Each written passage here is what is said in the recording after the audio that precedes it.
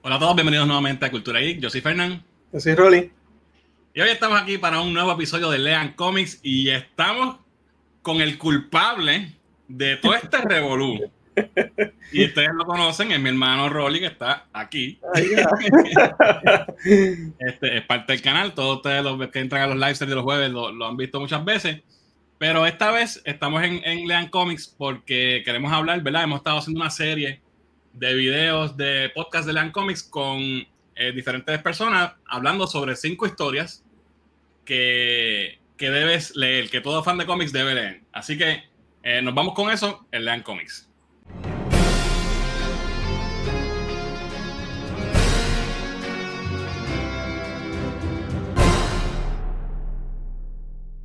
Alright, so Rolly, ¿qué es la que hay? ¿Todo bien? Todo bien, todo bien. ¿Estás ready para tirar tu... Vamos a irnos en el memory lane ahí de toda esa época.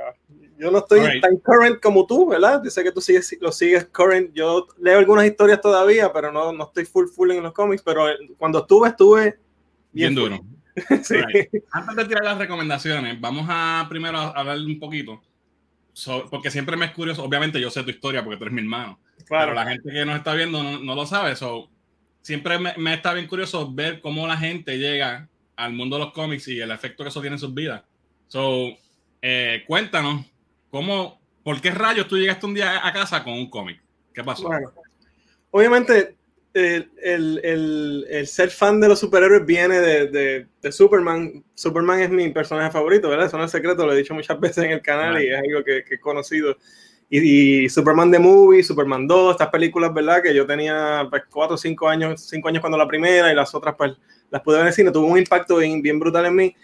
Y obviamente después pues los Super Amigos, los muñequitos del 66 que los vimos después pues los daban en televisión. Todo eso ya los superhéroes eran parte era fan de ellos desde bien pequeño. Claro. Y sí, había tenido contacto con cómics, pero casual, de que pues un cómic ahí de los que vendían en español, pues me leí uno que otro cuando más chamaquito, de los pequeñitos que venían creo que en México era que los traducían y los traían a Puerto Rico. Y de eso sí tuve contacto con algunos, pero no fue como que ahora tengo que leer cómics todo el tiempo, sino que fue algo bien casual. Ya cuando estando en la high, con un amigo, ¿verdad? Un amigo muy cercano, compañero de la escuela, pues que se crió en Nueva York, pues él sí tuvo un acceso más a los cómics americanos, ¿verdad? Los cómics normales. Y él era bien fanático de Marvel y también conocía de DC y empezamos a hablar de eso y me fascinó verle que, mira, esto todavía puedo tener nuevas historias y aventuras nuevas que yo pues no sabía que existían, pero no tenía el acceso a verlas. Y dije, pues, ¿sabes qué? Voy a comprarme un cómic y en una farmacia en el área de Arecibo donde nos criamos, pues vi un cómic DC en inglés, americano, eso fue en el 88 por ahí, 87, 88. Uh-huh. Y de Superman, tenía una portada bien rara de Superman y una cara de Jimmy Olsen como en piedra, así, como si se había convertido en una esfinge o algo así. Y lo compré. Y no sé si ese mismo día también compré un Justice League Europe que tenía una portada de Superman. Todo fue por Superman, obviamente, porque esa es mi entrada a este mundo. Yo conocía los héroes básicos, pero no sabía todo el mundo vasto que había, el universo de DC ni el de Marvel mucho menos. Por ahí fue que empezamos y una vez tú lees el primero, eso como que te juguea porque quieres ver qué pasa y por qué llegó ahí. No solo sigues para adelante, también buscas para atrás. Y esa es otra cosa de lo que te captura del hobby, ¿no? Eso fue ¿en qué? ¿En Moscoso o algo así fue que lo compraste? Yo creo que yo lo compré, si no fue en Keita, que es una farmacia que había en el área de Arecibo. Yo estoy casi seguro que fue en Keita. Ok. Que estaba cerca del cine, estábamos por el área del cine, entramos ahí, mira, pan. Y así fue que llegó el primer cómic. Pues yo siempre recuerdo, fíjate, cuando mencionaste el de Jimmy Olsen de la cara de piedra, ese no es el que yo recuerdo siempre como el primero. Y yo creo que sí, que llegaron juntos. Yo creo que los compré los dos al mismo día, estoy casi seguro que sí. Pero el de Justice League Europe número 9 o 8 creo que es, que sale Superman con la careta operando a Power Girl. Es una portada brutal de... ¿Eso es que Bart Sears? Eso es Bart Sears. Eso sí que lo tengo en mi mente. Bien claro, lo recuerdo bien claro. Pero los dos, yo estoy casi 100% seguro que se compraron el mismo día porque eran los dos que habían. Y habían otros, pero pues Superman, pues me llevé esos dos. Right. Y si vas a comprar uno y tienes chavo para comprar dos, pues vas a comprar dos. Exacto. Y de ahí para adelante, ¿cómo era? Porque ahora es bien fácil, más o menos, ¿verdad? Conseguir cómics. hay tiendas de cómics. En aquel momento no era así. No había break. Y menos en Arecibo, que es donde nosotros somos. Tenías que ir a la farmacia. Las farmacias era básicamente donde quiera que vendieran revistas. Todas las semanas las revistas se cambiaban y venían algunos títulos. No conseguías todos los títulos tampoco. Y no era garantizado que ibas a tener el que va después del último que compraste tampoco, porque no había break. A lo mejor esta farmacia no llegó, entonces te ibas a otra y nos pasábamos en esa porque no había una tienda de cómics como tal en nuestra área que pudiéramos ir a tener un pull list como ahora se hace, tú sabes, eso no existía. Llegó luego, sí llegó, pero se tardó unos años. Pero ven acá, ¿tú estabas que como en el 10? Yo estaba en el 11.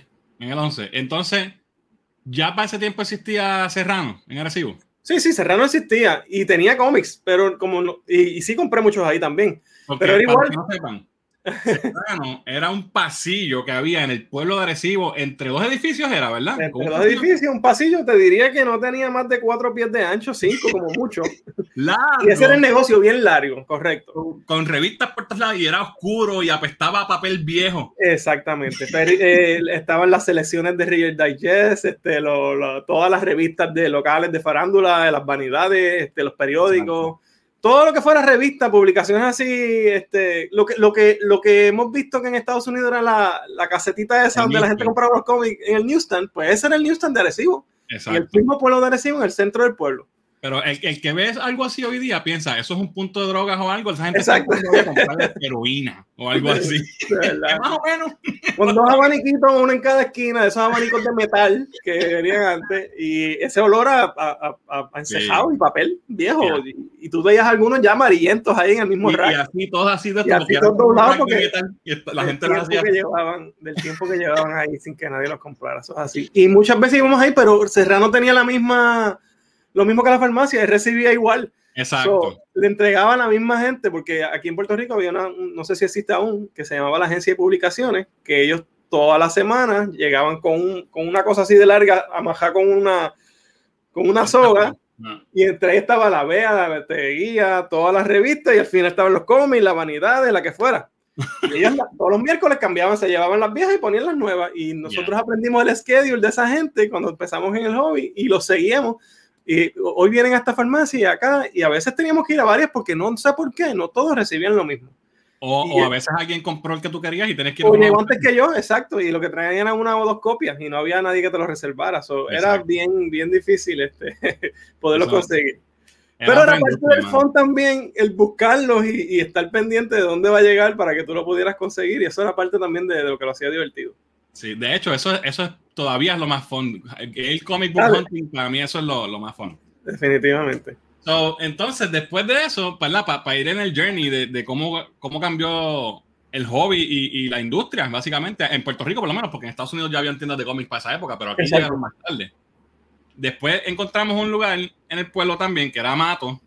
Correcto. Era una tienda que vendía collectibles, pero no cómics. Exacto, este señor que fue principal de escuela, de hecho, y trabajó en las escuelas, fue maestro y exactamente. Okay. Tenía este shop en el mismo pueblo también, que vendía monedas, sellos, todas estas cosas de coleccionistas, y tenía algunos cómics viejos, porque sí tenía back issues, pero no estaba en el business de vender cómics, ¿sabes? Right. Pero por alguien, yo creo que fue por George también, porque George, su papá, mi amigo que estoy hablando de él hace rato, mi amigo George, que es mi hermano, un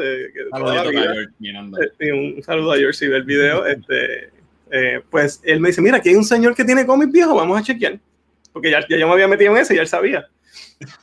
Y él viendo que había interés, dice, pues voy a ver si yo puedo traer cómics, y empezó entonces con el Previews o con Diamond, ¿verdad?, a comprar. Pero él tenía newsstand. Sí, él tenía newsstand, pero no tenía direct market todavía. Pero cuando vio que teníamos interés y que un par de muchachos llegamos allí, porque en ese momento hubo un resurgimiento del hobby en Puerto Rico y en todos lados, ¿no? Fue en los finales de los 80, principios de los 90. Él dijo, espérate, déjame averiguar cómo yo pongo esto aquí. Y él fue el primero que nosotros teníamos un pull list, que él me guardaba todos los Superman, todo lo que yo coleccionara en ese momento. Y íbamos toda la semana. No sabíamos lo que era un pull list, pero exacto. ¿Qué tú quieres? ¿Qué tú vas a ver? Pues yo quiero que me guardes esto. Y él me lo guardaba. Y yo iba todas las semanas y tenía mi bolsita allí, pan, y compraba mis cómics. Y la bolsita empezó de 3 y llegó a ser después como de 30. que era una cosa que comprábamos todo, ¿sabes? Ya. Llegamos a un punto, y no sé si me estoy adelantando, pero llegamos a un punto en que tú quieres todo. Porque todo, y la compañía DC y Marvel te hacen estos crossovers y te hacen estas cosas para que tú tengas que leer lo del otro título y quieres saber qué pasó allá y te ponen las notitas, verifícate en este cómic para que sepas de lo que estamos hablando. Exacto. Entonces tú tienes que ya necesito ese y te conviertes en, ¿sabes? Llega un punto en que es un dineral. Caímos en la euforia de los 90, que todo el mundo habla, todo el mundo que sabe cómics sabe que los 90 fue una época explosiva en los cómics, fue cuando la industria los números más grandes los alcanzó y también eventualmente pues fue un crash porque era insostenible y las compañías pues sacaban 20 títulos nuevos, número unos a cada rato de cualquier personaje más mierda tenía un cómic para mantener la especulación que había con lo que podía ganar, pero ese no fue nuestro caso. Nosotros estuvimos en esa época, pero nosotros entramos por fans, porque queríamos leer las historias, nos gustaban los superhéroes y queríamos saber, y claro, una vez ya empezó todo ese revolú, pues tú quieres ser un completionist y quieres todos los números uno y quieres todas las variantes y quieres y entonces sacan un cómic de, qué sé yo, de Rey, número uno, y una mierda de personaje, lo quiero. Con foil y foil and both, y tú lo quieres. Y los hologramas y los prismas y Chromium. La cosa es que por lo menos en nuestro caso, cuando comprabas ese número uno, como muchos de los speculators compraban ese ya, yo quería seguir, ya leí el primero, quiero ver qué pasa. Voy a leer todo. Entonces añadías otro título mensual a tu lista. Entonces estás comprando, llegamos a comprar, yo diría que más de 40 títulos al mes, si no me equivoco. Ya, una cosa fuera de liga. Lo más brutal es que, y es algo que yo estuve hablando con Edwin en el episodio anterior de Land Comics, se está repitiendo la historia a 30 años después. Más o menos, tememos que esté pasando lo mismo, porque el mercado especulativo otra vez está trepado. Las compañías están sacando otra vez múltiples, ahora son variantes, múltiples portadas variantes, o un número uno relaunch a cada rato, y está pasando, o sea, los que lo vivimos lo tenemos en mente. Esto se está repitiendo, hay que ver qué va a pasar, pero ese no es el tema de hoy. Exacto, sí. No, y ese sé que lo hablaron en el video que hiciste con Edwin y fue muy interesante. Yo recuerdo, porque también conté que teníamos ya nuestro pull list con Matos allí en la tienda y me acuerdo que íbamos toda la semana. Yo me acuerdo que tú trabajabas en el pueblo y no podías ir posiblemente a la tienda. Te mandaba a la escuela a pie, caminaba como 40 minutos a pie para llegar a la tienda de los cómics, a comprar los cómics y después me iba a tu trabajo a esperar que tú salieras para irnos para casa. Exactamente. Así lo hacía. Entonces, me acuerdo que allí en Matos por un tiempo no era Direct Market realmente, era Newsstand y me acuerdo que una vez fuimos a Plaza Las Américas, nosotros somos de Recibo. Ir a Plaza Las Américas era de 1000 en 100. Era un viajecito, había que darle. Y había un kiosco que se llamaba Comics, ¿correcto? Correcto. Y era en el medio del pasillo, en la parte de allá, por donde estaba González Padín antes, allá al final, en el primer piso, estaba ese kiosquito que se llamaba Comics y se dedicaba a cómics. Y cuando fuimos... Y eran Direct Market, correcto. Cuando fuimos por primera, sabíamos que existía y no habíamos ido. Cuando fuimos por primera vez, empezamos a buscar y espérate, este Adventure es 4 issues más adelante del último que yo tengo. Estoy atrás 4 meses. ¿Cómo va a ser? Y así era. Explícale a la gente que no sepa qué es el Newsstand y qué es el Direct Market. Newsstand es el que tú vas a la tienda, a la farmacia o donde sea, que te vendan revistas y esa es la que llega a través de ese no Direct Market, sino Newsstand Market, que la distribución del Newsstand es así. El Direct Market compra directamente a través de Diamond, que era quien estaba en ese tiempo, que es un distribuidor exclusivo para tiendas de cómics, y compran directamente del publisher. Y llega con más rápido. Y por eso es que tú ves que en los cómics de hoy día, de hace mucho tiempo para acá, ¿verdad? Pero en aquel momento nosotros nos sorprendimos porque cuando tú comprabas un cómic, tenía la fecha del mes que tú lo comprabas. Porque ese es el Newsstand month. Porque el sistema original era todo Newsstand. Se había diseñado para estar adelantado para los artistas, pero para la gente no. Si decía junio, te llegó en junio. Exacto. Pero ahora no es así. Al ser directo a las tiendas de cómics y brincaba toda la distribución, ellos estaban adelantados porque obviamente tienen que hacer los cómics con tiempo de adaptación. Entonces, cuando tú ibas a la tienda de cómics, tenías un cómic con una fecha de 3 meses en el futuro. Y entonces, eso a nosotros como que nos chocó bien cabrón. Pero este es el de octubre, ya lo tengo. y estamos en julio. Entonces, no puedo leerlo, lo compré porque me llevé todo. Me acuerdo que me llevé todo lo que yo compro, pero adelantado. Pero no los pude tocar hasta que llegaron los que faltaban por Newsstand.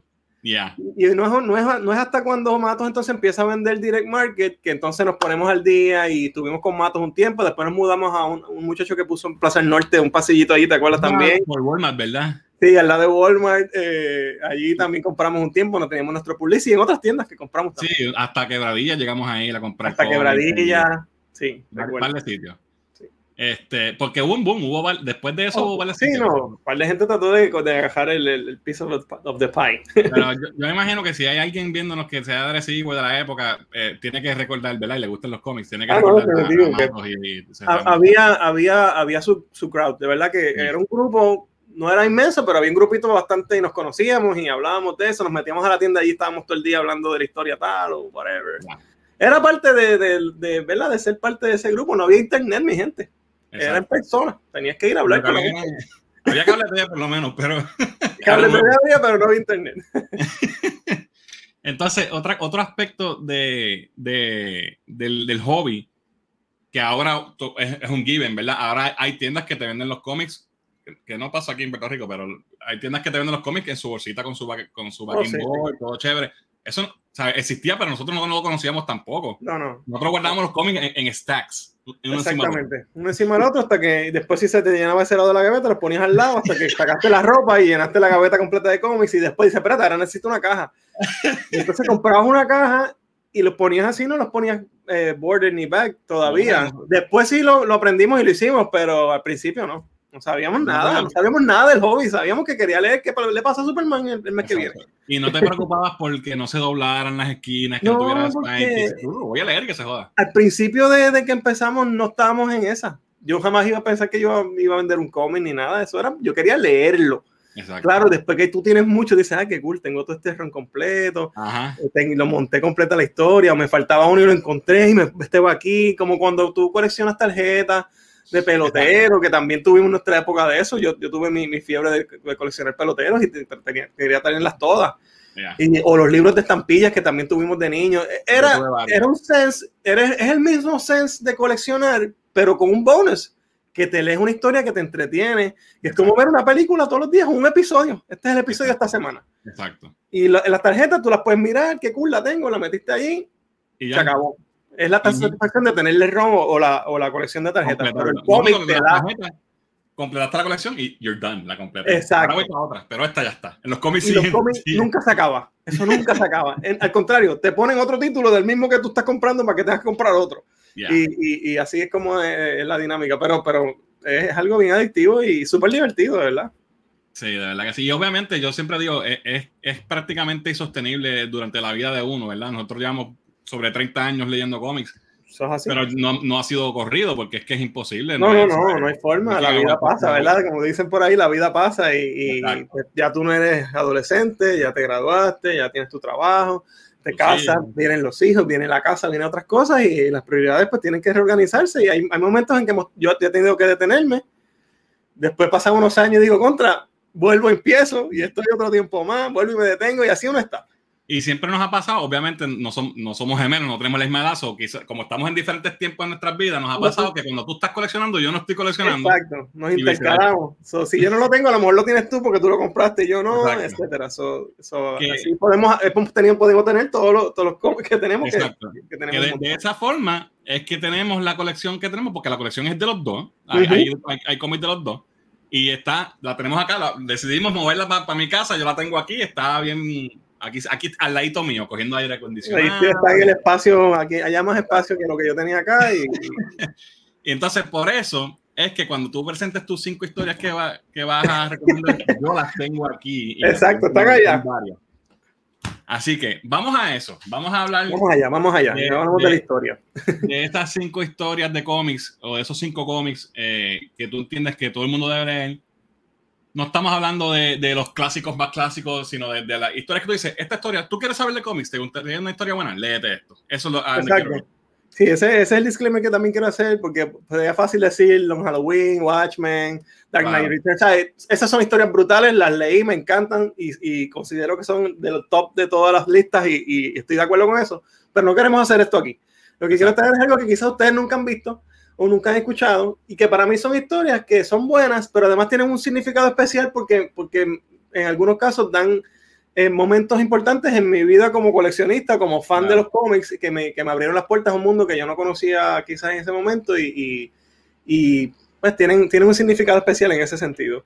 Right. So, vamos a empezar, no sé cómo tú las pusiste. 5 para abajo. Yo te di, en el mismo orden que te las di, ¿tú las pusiste? Sí, en los números que me diste. Ok. Pues vamos a empezar. Yo no me acuerdo cómo te las di, deja buscarlo aquí. Con el 5. Ok, vamos a buscar. No están en orden de preferencia, simplemente yo les di, son 5. Ah, ok. Yo pensé que la había puesto en orden de... No. Está en no particular order, really. So vamos a empezar con Emerald Twilight, que creo que fue la que te di número 5. Eso es así. Ok. Emerald Twilight, míralo aquí. Emerald Twilight, para el que no sepa, es una historia bien importante. Mucha gente la odia, ¿verdad? Porque hay gente que detestó lo que hicieron. Yo en el momento no la odié, fíjate. Quizás después, after the fact, sí no me gustó, pues por el respeto a Hal, ¿verdad? Y etcétera. Pero la realidad es que Hal no estaba vendiendo su título y había que hacer algo.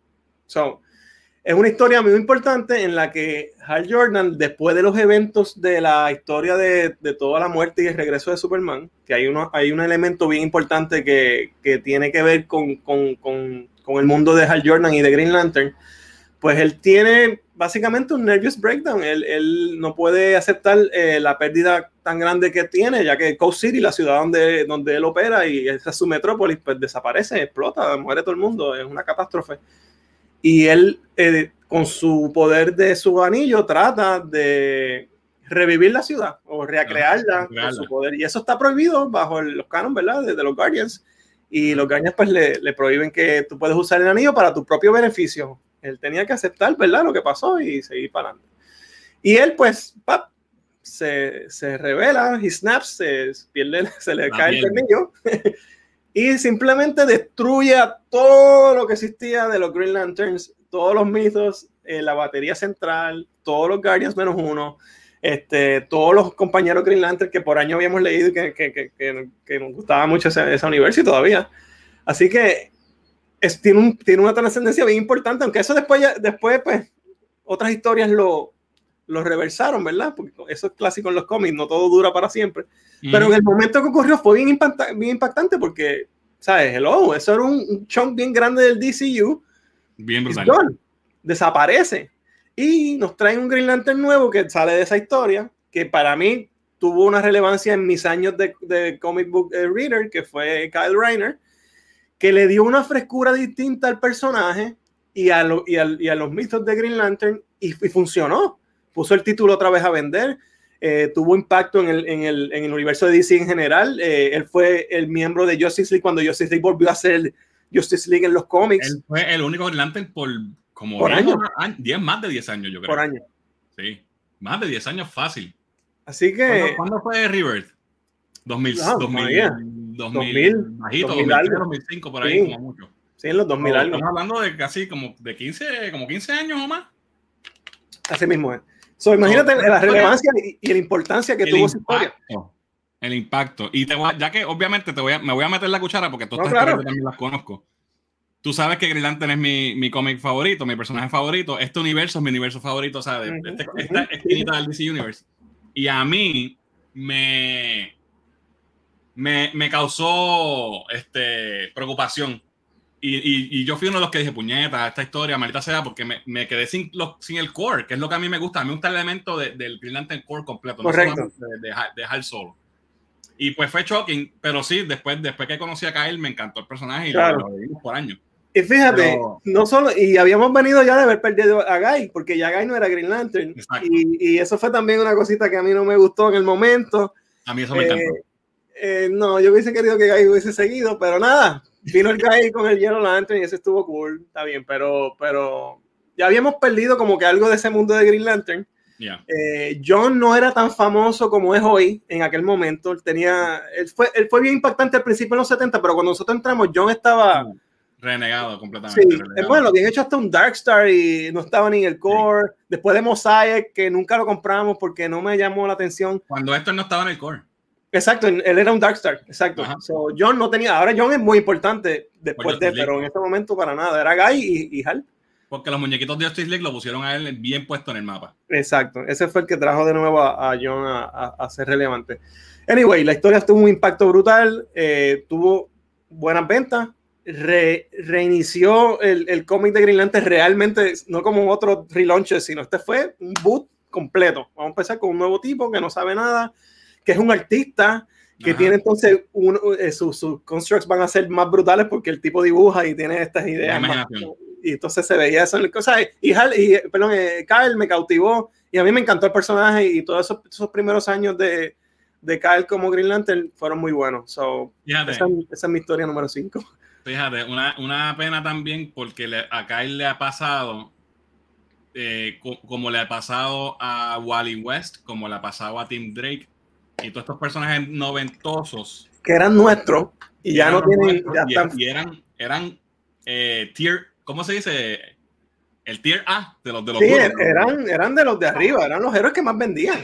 Y entonces, pero ellos eran reemplazos y entonces cuando la nostalgia siempre gana y traen a los originales, se quedaron como que ¿qué hacemos con esta gente ahora? All right. So, número 5, Emerald Twilight, de cómo Hal Jordan destruye el Green Lantern Corps. By the way, la historia de cómo arreglan todo esto es espectacular también, así que la pueden leer, que es Rebirth. Ok, número 4. Número 4, obviamente, esta historia tuvo un impacto no solo en mí, que soy un super fan de Superman, sino en el mundo de los cómics, y es la enorme saga de la muerte, el funeral y el regreso de Superman, que es spawns un montón de issues. Eso fue más de un año de cómics, ¿verdad? Así que esa saga tuvo un super impacto. Yo recuerdo el día que salió Superman 75. Como si fuera ayer. Yo trabajaba en una tienda de ropa y me puse mi pin de RIP con la S y todo, y estuvimos con el luto, ¿verdad? Porque lo brutal que eso decía, aunque en el fondo sabíamos que lo iban a traer para atrás, siempre chequeas al final del cómic el next issue. Ajá. En el next issue va a pasar algo, ¿sabes? Te ponen un resumen y tú siempre estás pendiente. Y Superman era un cómic que salía semanal, aunque eran 4 títulos, como cada uno salía un día, una semana del mes, pues todas las semanas tú tenías un nuevo Superman. Y cuando pasa ese cómic, no hay nada. Y no pasó nada por un mes y pico, porque no empezó el funeral. Como 2 meses después de algo así, no pasó nada. Y decía, diablo, de verdad van a eliminar a Superman. Esto se va a liquidar aquí. Oye, y había la duda realmente, porque uno decía, no puede ser, pero no había nada que te confirmara, porque no había internet, lo que había era Wizard Magazine y tampoco era como que tú lo podías ver al instante. No se liqueaba una foto por ahí de nada. Exacto, era bien diferente. Sí, era otro mundo. Y pues tuvo un impacto en que, wow, la incertidumbre cuando sale la historia del funeral, que vemos que sí, no volvió rápido. Y eso fue una historia que duró como unos, no sé, 10 issues, algo así. Sí, casi un año. Y tú estás viendo todo lo que está pasando. ¿Qué pasa cuando no está Superman? ¿Cómo el mundo reacciona? ¿Cómo el mundo continúa? Que es algo que se quiso atender en la versión de Zack Snyder de Justice League. Tiene sus bases en eso, pero el cómic ya lo había hecho hace muchos años. Claro. Y luego el regreso, y cómo el regreso no es el regreso, porque vienen entonces ese fue el regreso, pero viene el Reign of the Superman, los 4 Supermanes, Superboy, todo eso fue una historia magna, gigantesca, que nos cautivó por año y pico. Y podemos discutir cuán buena o mala sea en términos de si la historia está a un nivel de un Watchmen o algo así, pero aunque la historia tenga sus holcitos y sus cosas, sí fue importante, sí fue trascendental y sí me gustó y me cautivó por todo ese tiempo y tiene su lugar en la historia definitivamente. Hicieron las películas animadas y quedaron muy bien. Fue un hype cabrón. Oh, sí, definitivamente. Esta época, esto estuvo brutal. Cuando salieron esos 4 issues con los 4 S, con el die cut. Exacto. Que todo el mundo lo tiene. Por eso no valen ni 10 chavos, pero... No valen nada porque todo el mundo los tiene, pero todo el mundo lo compró. Porque también la historia cautivó y queríamos saber qué iba a pasar y quién era quién, cuál era, y resultó siendo lo que resultó siendo, ya que todo el mundo sabe la historia. Pero no se puede descartar que tiene un impacto y es uno de las historias que todo el mundo debe leer. Es su historia. Sí. Es comic book history y sí, todo el mundo la debe leer. Estoy de acuerdo. Desde la muerte, Doomsday, Funeral for a Friend y el regreso completo. Porque no solamente el return, es una historia brutal con todo lo que pasa y ver cómo Superman, que no es lo que tú esperabas, porque de momento hay 4 Supermanes y nadie se esperaba que fuera así, ninguno de los 4 resulta que era él, bla, bla, bla. Nos introduce también a John Henry Irons, que es Steel, que lo estamos viendo ahora mismo en la serie de CW. Superman Lois. So, repercusiones también. Sí. Superboy siendo un clon, salió de ahí. Exacto, Superboy, que es un clon con él, ¿sabes? Son estamos viendo en Titans. Al día de hoy tienen repercusiones. Es así. So, definitivamente, a pesar de que es tan conocida y los cómics no valen 2 chavos porque se vendieron tanto y hicieron tantas copias, la historia debe leerla todo el que ¿verdad? Que le guste leer cómics, no debe perderse esa historia. All right. Número 4, la muerte y el regreso de Superman. Eso es así. Número 3. Número 3. También, oye, somos noventosos, no hay break. Para mí es una miniserie que me introduce un personaje que me gustó desde chiquito y siempre me identifico con él desde la serie de Burt Ward, cuando Burt Ward era Robin en la serie de Batman y Robin, que es viejísima, pero nosotros la vimos en los 70 y 80. Yo nunca me vi como Batman, yo me veía más como Robin en mi caso, porque me identificaba más con el personaje y tuve su figura en varias ocasiones a través de ese niño. En Super Amigos también salía, los Superpowers, etc. Y cuando yo entro a los cómics, me entero de toda esta historia de los Robin y que no era el mismo original y toda esta cosa que uno no sabe porque está fuera de eso. Sí. Y cuando reintroducen el tercer Robin, Tim Drake, que es el Robin de los 90, ¿verdad? Y tuvo una primera miniserie que no la llegamos a comprar porque fue un poquito antes de empezar nosotros. La compramos after the fact. La compramos después, pero no en el momento que salió, correcto. Y vemos que Robin tiene un cómic de él, aunque son miniseries, él tiene un cómic que es él solo y él protagoniza toda la historia. Pues sale esta miniserie que es Robin 2 de Joker's Wild, que salía también con hologramas en la portada. También tenía fueron las primeras variantes que yo recuerdo. Tengo uno que conseguí con el holograma. Exacto. Este fue el primer holograma que yo vi en una portada ever. Sí, yo creo que fue el primer cómic que tenía un special cover que yo recuerde. No sé si me equivoco, Fernando. No sé si es el primero ever, pero de que nosotros... Que nosotros hayamos visto, sí.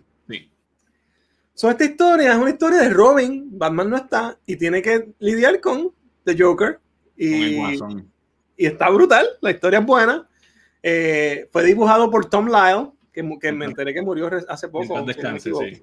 Un año. Que me encantaba su arte para ese tiempo. Creo que lo escribió Chuck Dixon, ¿verdad? Si no me equivoco. Esto lo escribió Chuck Dixon, correcto. Chuck Dixon. Y de verdad que me cautivó la historia, me gustó y Tim Drake me encantó. El mejor Robin, punto. El mejor Robin. Después de eso, Tim tuvo otra miniserie adicional que es The Huntress, algo de Huntress. Cry of the Huntress. Algo así. Que tenían portadas que se movían y la capa la hacía. Exacto, sí. Eso fue una mierda. En el bolso, más se movían las poleras, un gimmick brutal ahí. Y eran un material, esos cómics no se conservan bien porque eran flojos. Ya ahí estábamos full 90s mode. Sí, exacto. Por ahí para abajo. Y obviamente, pues después tuvo su serie regular, que fue dibujado por Tom Grummett. Y Dixon escribió y también después Mark Waid escribió también algunas issues, creo, si no me equivoco. So, Robin, otro personaje que no era el Robin original, era el Robin de esa época con su suit nuevo, más brutal, más serio, más oscuro, menos silly como el Holy Whatever, you know. Era un Robin que tú podías confiar en él, un tipo que le metía mano, peleaba brutal, y también el personaje me encantó, y esa historia fue la que me hizo ser fan de Tim Drake, que como dijiste ahorita, ahora mismo están como desaforados lo que él es él igual, y bendito, se han quedado sin nada. Oye, y Tim Drake es el primer Robin que pelea y le gana solo al Guasón. Eso es así. El Joker. Eso no había pasado nunca. Y entonces cuando nosotros llegamos a este mundo, que como tú dices, ya Batman estaba solo, nosotros nunca vimos un cómic de Jason Todd, no sabíamos, o sea, nos enteramos por leer que había pasado y que había muerto. Y entonces después compramos el trade de Death in the Family, y enteramos cómo fue la muerte. Pero el Robin que nosotros vivimos cuando salía era Tim Drake. Y sabes que esto quedó bien clever porque esta miniserie salió. La excusa fue que Batman estaba en Brasil en una historia que se llamaba The Idiot Root.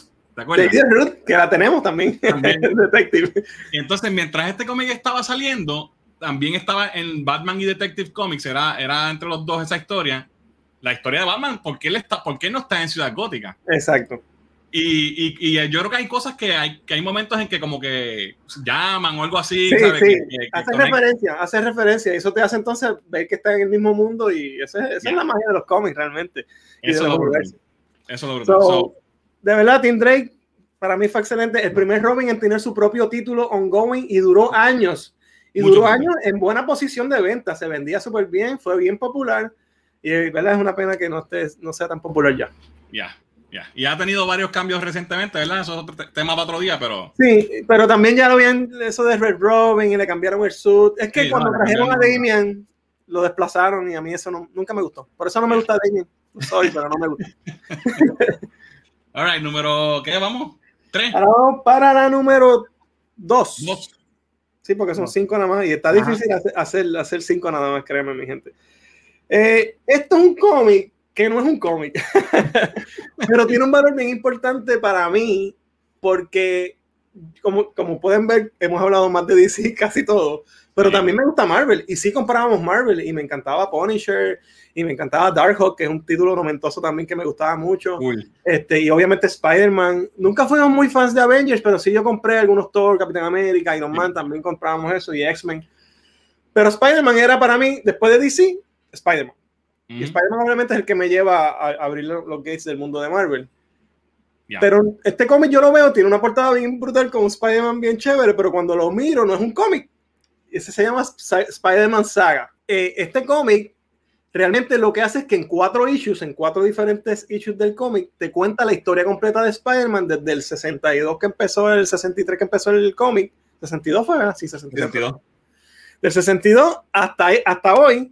Pero en resumen, te pone... Hasta el 91 fue esto. Eso fue en el 91. Te pone paneles de los cómics clásicos y te cuenta la narrativa de qué fue lo que fue pasando en la historia. Pasó esto, se murió tal, él le pasó tal cosa. ¿Sabes? Lo más importante, un resumen de toda la historia de Spider-Man. Y para mí fue fascinante porque no la conocía, porque yo lo que conocía de Spider-Man eran los muñequitos. Y aunque los muñequitos salía Electro y salía Green Goblin y todo, tú no sabías realmente la historia real del cómic. Exacto. Y ese cómic me dio la oportunidad de una sentada en 4 issues, leerme 30 años de historia. Así era el cómic. No es un cómic como tal, es como flota, ¿verdad? Exacto. Es un resumen, pero en formato cómic.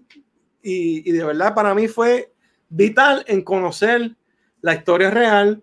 Y cuando de ahí seguí comparando a Spider-Man, pues ya tenías tu background completo de saber todo lo que ha pasado. Todas las referencias las vas a entender. Exacto. Y todas las cosas que no sabías las vas a saber. Para mí también tiene un valor importantísimo. También es un cómic bien importante que todo cómic fan o fan de Spider-Man, ¿verdad? Debe leer.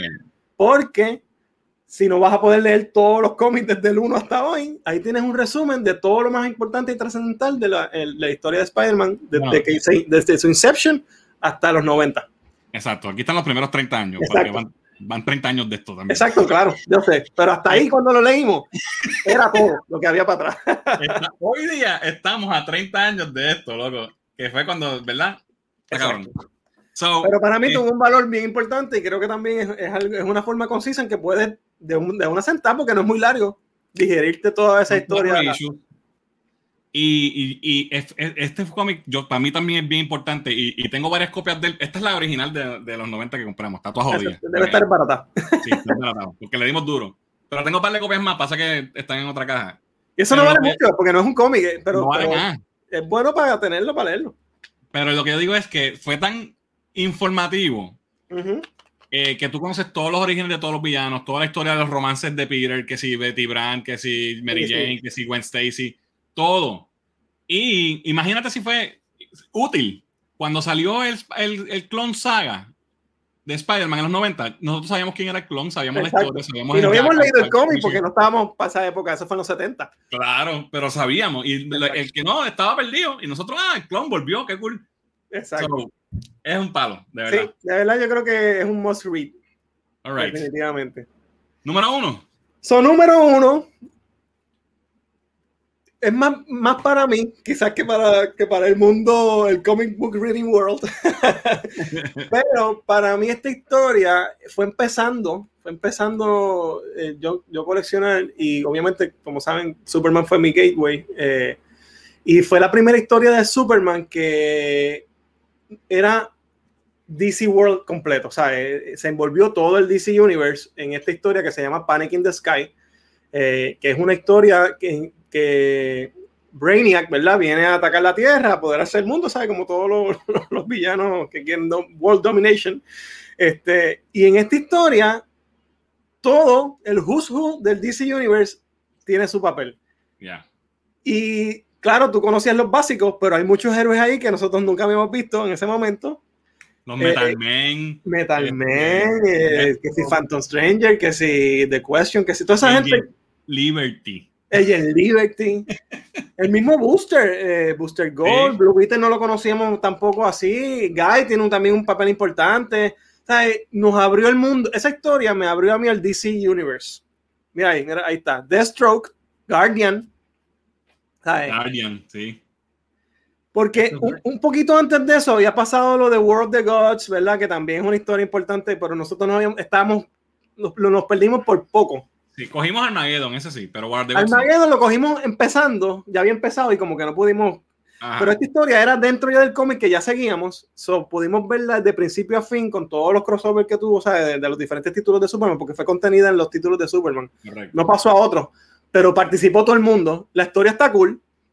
Y ver cómo todos los héroes se unen para poder verla, vencer a Brainiac, pues estuvo cool. Y para mí, lo que el significado y la importancia que tuvo para mí es que me abrió las puertas al DC Universe. Y ahí entonces, espérate, pues vamos a comprar Justice League, pues Exacto. Vamos a comprar Justice League Europe, pues vamos a comprar, ¿sabes? Sí, esas dos portadas súper clásicas que me encantan, de uno de mis artistas favoritos, que los vamos a hablar ya mismo. Y definitivamente ese también, pues para mí, no necesariamente es el número uno, porque no te lo dije en orden de importancia, Ajá. Pero tiene una importancia para mí brutal por eso. Yo creo que esta fue la primera vez también que vimos un BoomTube, si no estoy equivocado. Estoy casi seguro que también. Que aquí, ¿sabes? Reúne de todas las aquí. De hecho, sale Orion y sale toda esta gente, ¿verdad? También. Sí, esto es... Sale todo el DC Universe. No la he leído hace tiempo, voy a tener que darle una releída. Está en trade, está coleccionada. Sí, está en trade. Alright, pues entonces, esas son... Yo quería hacer dos menciones honoríficas, que okay. no te las puse en el top 5, pero que no las quiero incluir porque también son cómics que para mí todo fan debe leer. Es Superman for All Seasons, de Jeff Loeb y Tim Sale, los famosos creadores de Ledron Halloween y otras historias son de la creme de los cómics. Son un dúo dinámico. Exactamente. Esta historia es fantástica. Es una historia del origen de Superman desde un punto de vista de él creciendo. Tú ves todos sus roots en Smallville. Cada libro es una estación del año y tú vas viendo cómo el personaje va creciendo. Tiene que ver con Lex Luthor. Es un origin story, pero bien nostálgico, visto desde un cristal. No sé ni cómo explicarlo, pero es una historia fantástica que todo fan de Superman y de una buena leída, de un buen cómic debe leer. Es como homey, como que heartwarming. Exacto, heartwarming. Es como que sí. Y Superman, entonces el estilo de Tim Sale anyway. Él hace como que Superman bien grande, no sé. Sí, bien grandote, pero también childish a la misma vez. Y tú ves cómo él va perdiendo esa inocencia a través de las cosas que le van pasando. Eso de verdad que fantástica historia. Se las recomiendo 100%. Ese lo tengo por ahí, que me lo filmó Tim Sale el año pasado en New York Comic Con. Oh, sí. Pero no lo encontré, te tiré la imagen digital. Ok, pues esa es una. La otra es una historia de Mark Waid, que no me acuerdo si fue quien los dibujó, mano. Barry Kitson. Lo dibujó Barry Kitson. Mira, la pegué. Sí, Barry Kitson y Mark Waid. Se llama Justice League Year One. Y es un retelling de el Year One de Justice League. Nunca habíamos tenido uno así. No creo que hemos tenido uno desde eso, si no me equivoco. Pero es un retelling del Justice League After Crisis. Sí, claro. Obviamente no es con Starro ni nada de eso, pero... No es con Wonder Woman y Superman. Exacto. Es el equipo que se supone que es el original de Crisis para acá, que incluía a Black Canary, Aquaman, no estaba Superman, ni Batman, ni Wonder Woman, punto. Ese era el core JLA, Year One, tremenda historia. En sí es una historia que está súper buena y buen arte. Mark Waid es un tremendo escritor, así que también es otra historia si te gusta Justice League que debes leer. Ya no tiene consecuencias en el día de hoy, ¿verdad? Con los cambios sí, definitivo. En todo lo que pasa en los cómics, que cambian la continuidad cada rato. Pero como quiera, como tenida, como historia, son 12 issues. 12 issues excelentes que deben leer, de verdad, muy buena historia. Y el último. Ajá. Es la liga que, porque, ¿verdad? Para el que no sepa, ellos cambiaron, después de Crisis on Infinite Earths, DC cambió la historia del DC Universe y entonces los cómics originales pues no eran canon ya. Exacto. Y bajo ese universo que se creó después de Crisis, el Justice League lo empezaron Aquaman, Black Canary, Martian Hunter, Flash y Green Lantern. Exacto, esa fue la liga original. Y este fue un retelling de esa historia, ¿verdad? Varios años después de Crisis. Muy bueno, espectacular. Excelente, de verdad. Y para finalizar, la última honorable mention es obviamente Nightfall. Nightfall fue también importante. Según la muerte de Superman fue importante. Toda la historia del Breaking of the Bat. Bane le rompe la espalda a Batman queda, ¿verdad?, en una silla de ruedas, tiene que pasarle el mantel a Azrael, ¿verdad? A Paul Valley, y se convierte en este Batman violento y casi robótico porque parece un Power Ranger, sí, con cuchillo en las manos. Cómo eso tiene las repercusiones con Robin, con los demás de Batman Family. Eso fue una historia que duró un montón hasta que vuelve Bruce. Larguísima. Y también pues tiene su impacto. Quizás no es ni tanto como el de Superman. Yo no creo que sea tan importante como la muerte y retorno de Superman. Sí, pero también tuvo su impacto. Ni siquiera dentro del universo tuvo tanto impacto, yo diría, como la muerte de Superman. Pero sí, fue una historia importante que deben leer también para que la puedan ver cómo se desarrolló. Sí. Esas son las que tengo. Tenemos te fuiste noventoso full. Es que esa es mi época. Y tenemos... entre la lista que tiraste, tenemos 3 del gimmick noventoso de destruir héroes al momento, ¿verdad? De matarlos o decomisarlos para reemplazarlos con otros, que fue un gimmick realmente, pero en estos casos yo creo que son los mejores trabajados. Yo creo que fueron los primeros, los originales, sí. ¿No? De ahí todo el mundo empezó a hacerlo. Exacto. All right. So está muy buena esa lista para hacer recap, corillo. Tenemos, Dios mío, ya se me olvidaron cuáles eran. ¿Cuál era el 5? Emerald Twilight. Número 4 tenemos La muerte y el regreso de Superman. Número 3, Robin 2.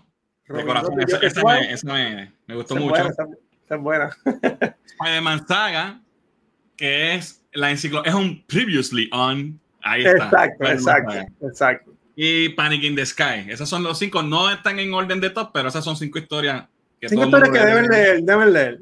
Si tú quieres conocer los cómics de los 90, esas son 5 buenas historias para leer. De lo mejorcito de esa época, ¿verdad? Ya. Yeah. Entonces, mención honorífica a Superman for All Seasons y Justice League Year One y Nightfall. Entonces, para terminar, dame tus 3, 4 escritores favoritos y 3 o 4 artistas favoritos. Wow. Bueno, hay uno que lo voy a decir primero porque son las dos. Es escritor y es artista. Es más, son 2. Esos 2 los voy a decir primero. Es John Byrne, obviamente. Tanto como artista y como escritor. Y Dan Jurgens, tanto como artista y también como escritor. Son mis 2 top. Obviamente son los 2 de Superman más bien conocidos, aunque John Byrne obviamente es un megastar desde X-Men y Fantastic Four. El ron que tuvo Wonder Woman también fue muy bueno. Esos son los primeros 2. Byrne ha tocado todo. Exacto. No hay cómic que ese tipo no haya tocado. Es un dios. Obviamente, pues, Romita es otro artista de mi favorito. ¿O Junior? Senior. Junior me gusta. Pero cuando estábamos en eso, Junior tenía un estilo distinto que no me encantaba mucho. ¿Todavía? Y todavía, exacto. Cuando él empezó se parecía más al papá. Pero obviamente, sí. Romita, ya tengo 3 artistas. Kirby, obviamente, Kirby. Me gustaba mucho también, ay Dios mío, el de Spectacular Spider-Man, Sal Buscema, papi. Sal Buscema, me gustaba mucho el arte de él. Ese era un duro. Brutal. Fíjate, Bart Sears es otro artista que me gustaba también mucho como dibujaba. Yo creo que ya dije 5, es que son tantos, es difícil. Pero obviamente Kirby primero. Ya. Kirby. Diría que Bernie Jurgens serían en ese orden. Y después te diría quizás Sal Buscema y pues vamos a decir Bart Sears, que fueron los que me llegaron. Que hay otros muchos, Pincel me encanta. Jim Lee, McFarlane, o sea, es un montón de gente. Too many. Y escritores, además de Jurgens y Byrne, wow. Eso está difícil. Frank Miller, Frank Miller, obviamente. Y obviamente Alan Moore. Alan Moore es un dios. Ese tipo no se puede dejar fuera de ninguna lista de escritores de cómics. Mira si Alan Moore está cabrón. que obviamente todo el mundo lo conoce por Watchmen y sus trabajos más grandes, pero una de las historias más famosas de Superman ever, ¿cuál es? La de Whatever Happened to the Man of Tomorrow, escrita por él, que es la última, que la que finaliza lo que es Pre-Crisis, el último, que de hecho dibujada por Kurt Swan, que fue el dibujante de Superman por todo el Silver Age, y es la que cierra ese libro y empieza entonces Byrne a tomar la batuta y con Man of Steel pues relaunches lo que es los mitos de Superman. Y esa historia está brutal. Brutal. Y tiene la otra que es la de For the Man Who Knows Everything también, que es otra historia brutal de Superman, que es Alan Moore. Y obviamente Alan Moore el tipo es un dios. Pero fíjate, quiero añadir ahí para finalizar a Mark Waid. Mark Waid para mí también es un excelente escritor que tiene una de las memorias, ¿sabes? De mis mejores memorias de historias brutales de Flash, de Robin, de Justice League, ¿sabes? Mark Waid, excelente también en Spider-Man y en Marvel también tuvo sus buenos cómics. So, yo creo que eso resume los mejores de esa época. Mark Waid regresa a mainstream, no sé si Marvel lo dice pronto. Ya él estaba en Boom Studios y llevaba tiempo. Y hace falta, porque él es bien purist, él es un tipo como yo creo que en ese sentido. Y él nunca, a pesar de que tuvo mucho éxito en los 90, nunca se fue así full night, y sus historias eran bien core, tenían un heart, eran historias bien hechas, bien, ¿sabes? Con todas sus cosas bien puestas, y tenía un principio y un fin, un arc bien hecho que tenía un significado. So, en ese sentido creo que es como Jeff Loeb. Exacto, Jeff Loeb. Tienen este vibe de lo que se escribía en el Silver Age quizás, pero con el twist moderno. Ajá. Pero no eran por ejemplo, tú te lees Torment o te lees Torment de McFarlane o Spawn era un revolú que nunca tú podías saber bien, ¿sabes? No era ese tipo escribían bien, que tú decías, wow. Estaba bien escrito, no gimmicks, just story. No era el arte brutal, y aunque la historia no sirviera para nada, sino que cuando tú ves un nombre como ese, un Jeff Loeb, un Mark Waid, el mismo Jurgens, Byrne, te puedo hablar de Roger Stern también, que hacía buenas historias. Bueno. Hay muchos escritores buenos de esa época que no eran los gimmicky, flashy, boom, boom. Que fue algo de lo que jodió el mercado también. La explosión de Image Comics en su momento estuvo brutal. Mira, sí, y yo pienso esto, a pesar de que es verdad la especulación de comprar para ganar y para tener dinero y para que yo compre esto ahora y valga después miles de pesos, si las historias que esa gente entró a leer hubiesen sido tan buenas como las que estos escritores que acabamos de mencionar todas fueran así, muchos se hubiesen quedado y no se hubiese caído. Exacto. Al contrario, hubiésemos tenido muchos más fans, pero lo que entraron a buscar y lo que leyeron realmente no los cautivó, porque eran historias que no tenían esa trascendencia ni ese cuidado al confeccionarlas, y eso en parte también ayudó al crash después de los 90, y por eso no duró. Y ese gimmick, obviamente cómics es un medio visual, los artistas siempre van a ser importantes. Y es importante, si no te gusta el arte no lo vas a comprar tampoco, claro, pero tiene que haber un marriage. Exacto, y si te fijas, en las últimas épocas se ha vuelto más, hasta cierto punto, un medio de escritores, y los escritores son más ahora superestrellas que antes. Antes, para tú ser un escritor superestrella, tenés que ser escritor y artista. Ahora tenemos escritores que son escritores y son súper seguidos, ¿sabes? Y que mueven cómics. Tenemos un Donny Cates que está hoy día. El de Invincible, el de Walking Dead, ¿cómo se llama? Robert Kirkman. Hay una serie de escritores que son ahora lo que están moviendo la industria. Claro, las casas, ¿verdad? Están dañándolo con el relaunching y el 200 portadas y pues eso es otro tema. Ese es otro tema, que está bien bueno, pero nada. Sí. Así que, gente, ahí lo tienen. Esos son los 5 cómics que todos ustedes deben leer, recomendados por Rolly. Antes de irnos, obviamente a ti te podemos conseguir aquí con nosotros. En todos los jueves estamos en Cultura Geek Live, si quieren saber más de eso. Rolly no solamente sabe de cómics, es un dios en lo que son las figuras, así que pueden ver su sección figurando. Algunas de las cositas que casi no enseño mis cosas, pero aquí hay algo de ellas. Los jueves en Cultura Geek Live, figurando con Rolly. Rolly, nada de esto pasa sin ti, así que thank you. Bueno, estamos juntos en esto y es algo que me alegra tanto, que siempre pude compartir con mi hermano y tener ese bond, además de nuestro bond normal de familia, de ser hermanos y vivir en la misma casa, pero tener eso para compartirlo es una bendición que hemos tenido, ¿verdad?, la dicha de tener, y así va a ser siempre. Yes. Así que, gente, déjenos saber a ustedes en los comentarios abajo qué les parecieron estas 5 recomendaciones, cuál de estos has leído. Vamos a continuar la conversación en los comentarios abajo. Recuerda seguirnos en nuestras redes sociales, Facebook, Twitter e Instagram. No olvides también que ahora tenemos Patreon, nos puedes apoyar desde Patreon o comprar nuestro Cultura Geek merch en nuestra tienda que puedes accesar por culturageekpr.com. Y nuestro podcast en tu aplicación de podcast favorito. Así que esto ha sido todo por hoy. Yo soy Fernán. Soy Rolly. Nos vemos la próxima. Nos vemos.